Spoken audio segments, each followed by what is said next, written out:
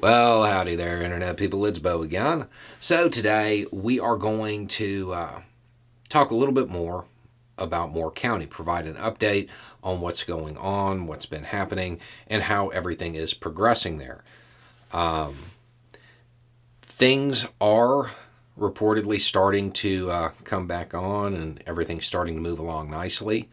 There have been some developments as far as trying to figure out exactly what has occurred. Okay, so as far as that goes, it appears that law enforcement has found some casings from the rounds.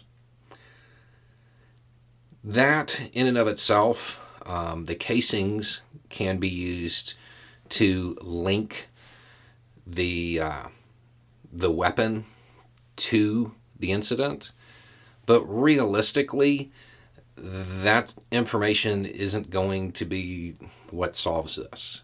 Normally, by the time that is valuable, they kind of already know who it was.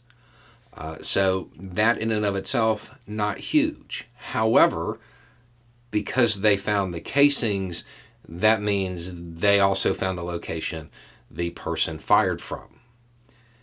Odds are there's other evidence there that isn't being disclosed.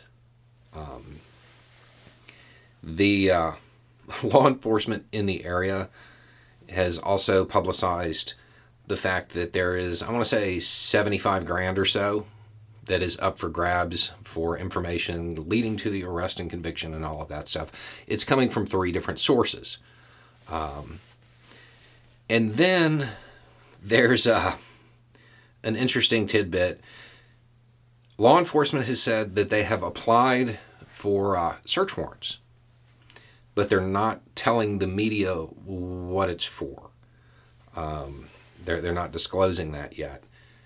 The media is reporting it, and as they report it, they're saying that law enforcement isn't telling them the address or the property to be searched. Yeah, I'm going to go ahead and call this now. That's not what the search warrant's for. That'll become entertaining later. I have a feeling that we may see one of those, America's most incompetent criminal things happening here. So the investigation is proceeding. I have a feeling if the search warrants yield what they will probably yield, they're going to know who it was pretty quick. So things are moving along. There were people who did not make it through the blackout. And if you don't know what I'm talking about, in North Carolina, in Moore County, there was an attack on the electrical system there, and it caused a blackout. Sorry, just to catch anybody up who doesn't know.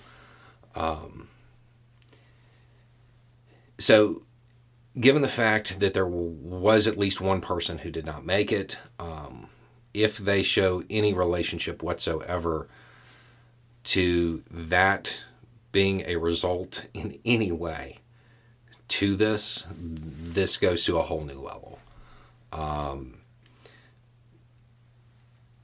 I'm going to say that I would assume that we're not looking at much longer before more tangible information comes out about what happened and who's responsible for it. Anyway, it's just a thought. Y'all have a good day.